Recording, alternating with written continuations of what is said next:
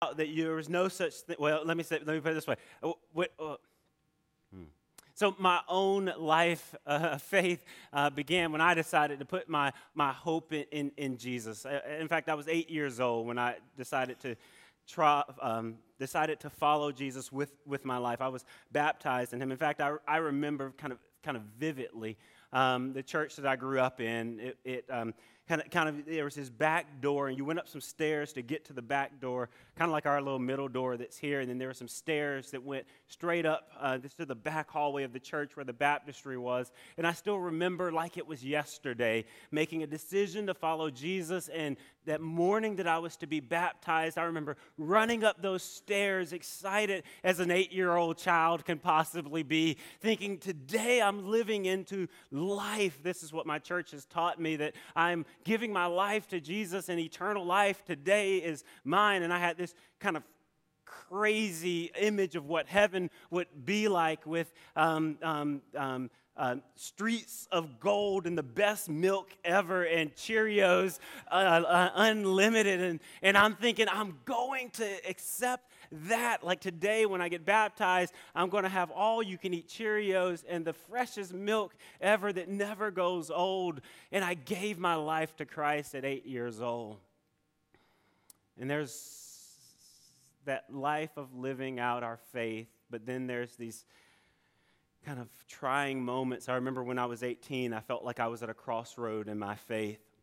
I was a follower of Jesus. I still believed in Jesus.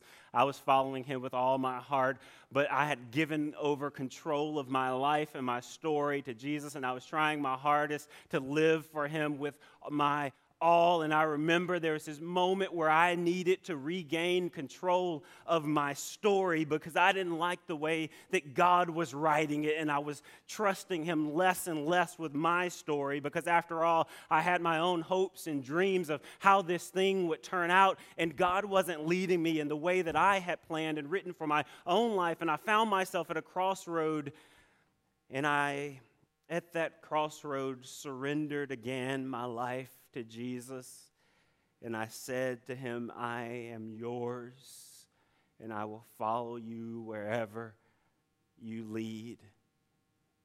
And He led me to where I am today. Never would I have imagined that I would be standing here before people, but that crisis moment in my faith, I was trying to regain control, and God relentlessly pursued me and said, don't follow your own way and your own destiny, follow my way, and my way is so much greater. And I found myself saying yes to the Lord again. And I found myself in ministry, pastoring a church. And at 28 years old, as a pastor of a church for the very first time, I hit another crisis moment in my faith. And this time, I wasn't just struggling with Will trying to rewrite my story. I was struggling with doubt, not knowing exactly what I believed, wanting to rewrite truth, yet standing before a church and preaching the gospel, not knowing that I fully believed even what I was saying. I was trying to rewrite truth and make God into my image. It was a hard and dark and lonely moment in my life. And even in that space, God relentlessly pursued me.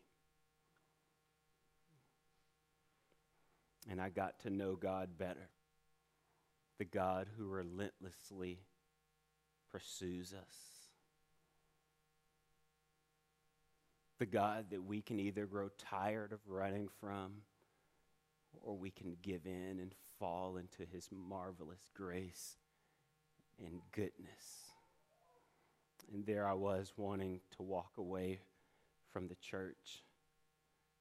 But there was a good God that was relentlessly pursuing me.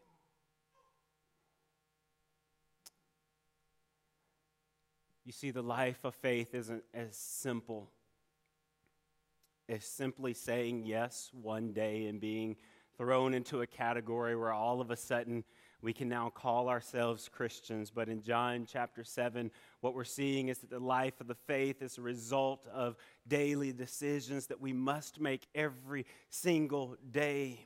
Daily decisions that many men and women of faith before us made every single day. And as a result of those daily decisions, they led them to an eternal destiny with their Lord and Savior, Jesus Christ. And I don't know about you, but I want to be there. I want that destiny to be my destiny. And so as the Lord fights for me, I've made up in my mind that I'm going to choose to fight the good fight of faith, because what we see in scriptures in John chapter 7 in particular, that there are all kinds of forces and all kinds of factors that are warring for our soul and are tugging us away from Jesus Christ as our Lord and Savior. In John chapter 7 verse 25, there's some of the people in Jerusalem, and they believe that their trusted religious leaders are now working against them. Listen to what they say. Some of the people of Jerusalem were saying, "Is this not the man who they're publicly seeking to kill?" They're talking about the Pharisees. They were publicly seeking to kill Jesus. And here Jesus is preaching openly, and they're not killing him. In verse 26, it says, "Look, he's speaking publicly, and they're not saying anything to him. The rulers do not know that he is the Christ, do they?" And so some light bulbs are going on in their head, and they're going, someone in my life might be deceiving me. Maybe this is the Christ. But what we're seeing here is there's external influences in our lives that will pull us away from trusting Jesus Christ with our all. And we look a little bit further in this same passage in verse 27. They're looking at their own even preconceived ideas of what Jesus would do. Their minds are tugging at them away from the Lord, because they're going, we always thought that God would act in this way, and God would not allow this to happen or this to be. In verse 27 it says, "However, we know where this man is from, but whenever the Christ comes, no one knows where he is from." And so they had their own preconceived ideas of what God would do. And so there's these external factors, these people that are trying to dissuade them from following Christ. There's this internal struggle that's happening in their minds that won't allow them to follow Christ. And then there's this tugging at their hearts that's happening. This tugging for them to follow Jesus. And this is a scenario that repeats itself over and over and over again in our society. Not in the exact same way that it was for the people in Jesus' day, but it repeats itself in the fact that there are external factors that are waging war against our soul, that are trying to pull us away from being followers of Jesus Christ. There are internal struggles which are existing in our own minds, and sometimes we might not ever speak of them or ever say a word about them, and not even want to admit them to our closest friends. But all the while, we experience God by His Spirit tugging at us to come and trust Him and know Him. And we have to make a decision every moment of every day whether we are going to give in to these external and internal influences that are waging war against our soul, or we're going to let go and let ourselves fall into the goodness and grace of God. And when we decide to let go and fall into the goodness of grace of God, we are secure in His arms and in His presence, and He takes us where we were created to be, which is fully present with the Lord God Almighty. That's the miracle of God. That's the power of God. That's what only our God is able to accomplish. And so this morning, I think if I had just one thing that was a challenge for us as a church, maybe it's a question.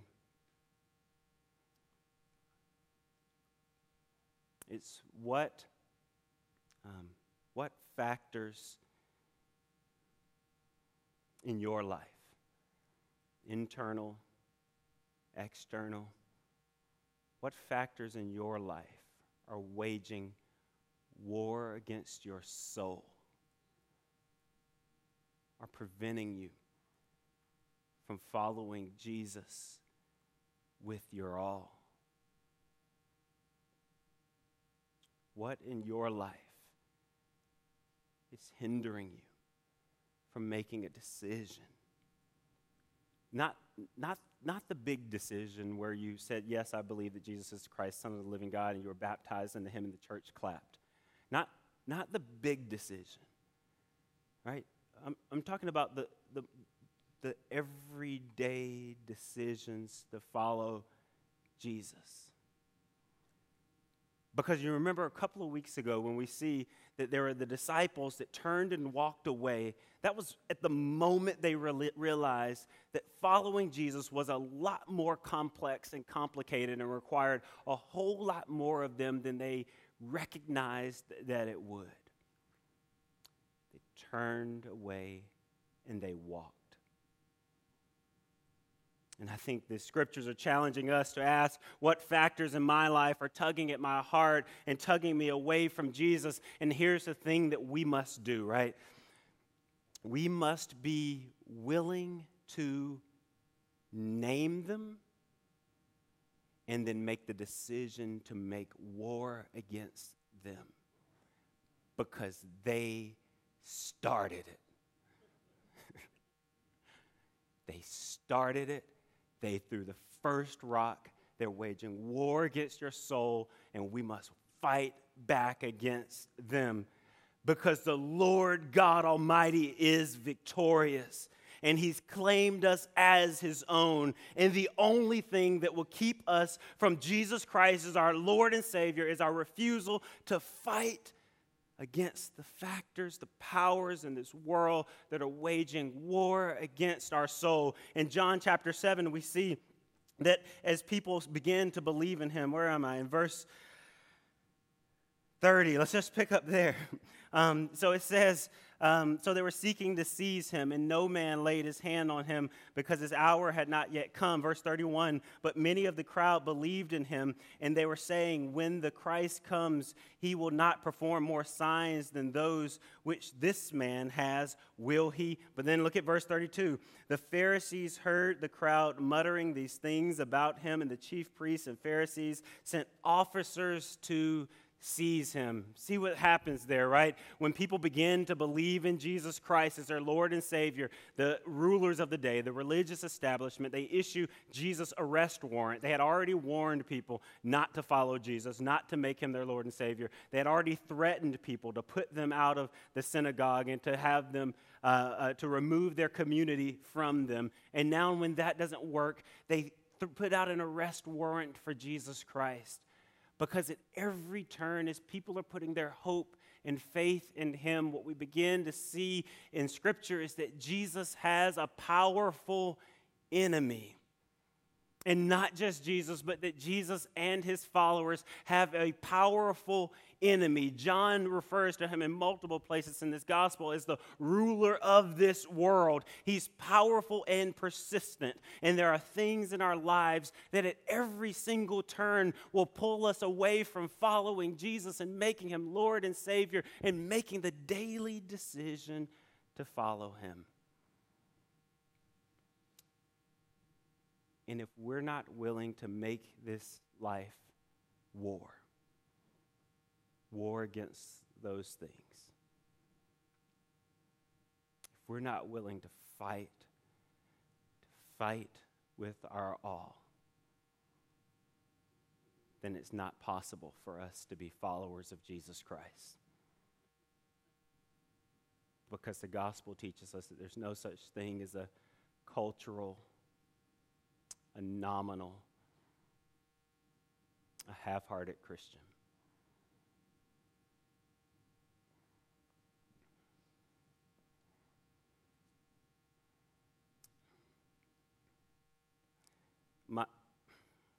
My life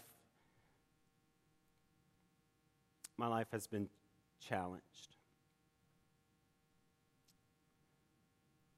my life has been challenged by Paulette's life. Because if there's one thing she did, it was through hardship and through struggle and through all kinds of forces that were tugging at her heart away from Jesus and factors that were waging war against her soul. In fact, there's a song they play on the radio that says, "Never would have made it without you."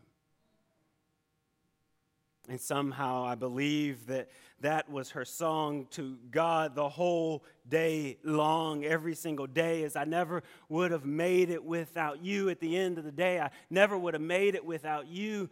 And because you were there strengthening me to wage war against these things that were waging war against my soul.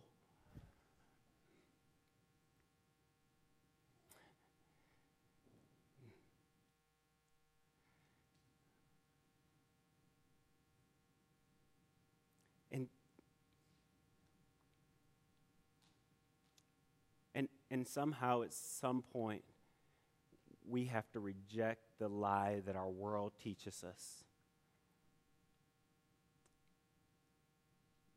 That it's weak to have to depend on someone else. Because that keeps us from depending fully on God. I believe that God wants to do things in our life that are impossible apart from His strength and our willingness to depend and trust in Him.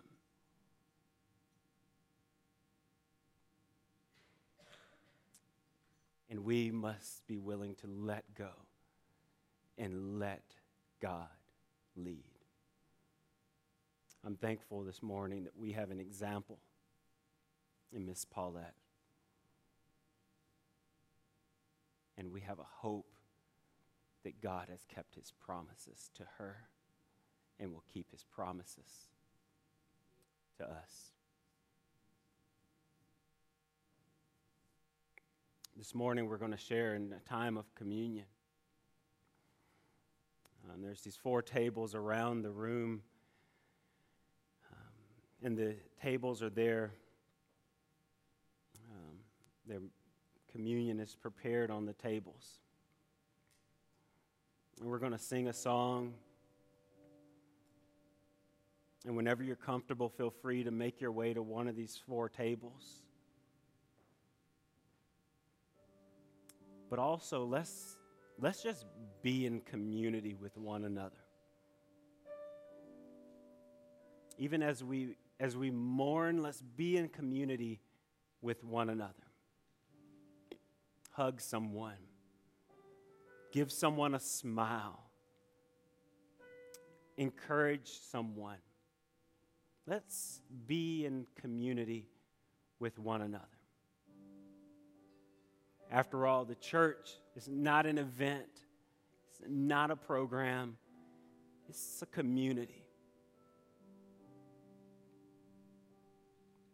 So as we share in communion and are reminded that God chose to be in community with one another, He's also sending us to be there for each other. So let's pray and we'll share in this time. God, we give you thanks this morning that you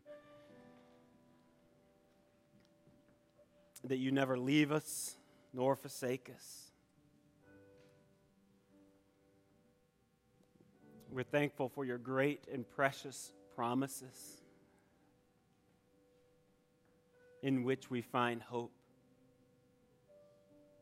And God, I declare today that all the things in this world that wage war against our soul, God, we rebuke them and we declare they have no place in our lives.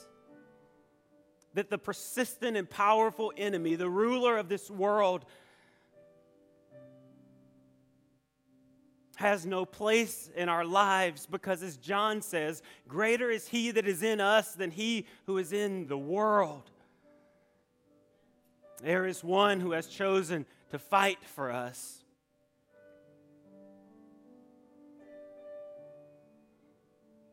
And He's already won the victory for us. It is ours. And God, please help us to fight, to hold on to Jesus Christ as our Lord and Savior, and the victory that is ours in Christ Jesus. It's in your Son, Jesus Christ's name we pray. Amen.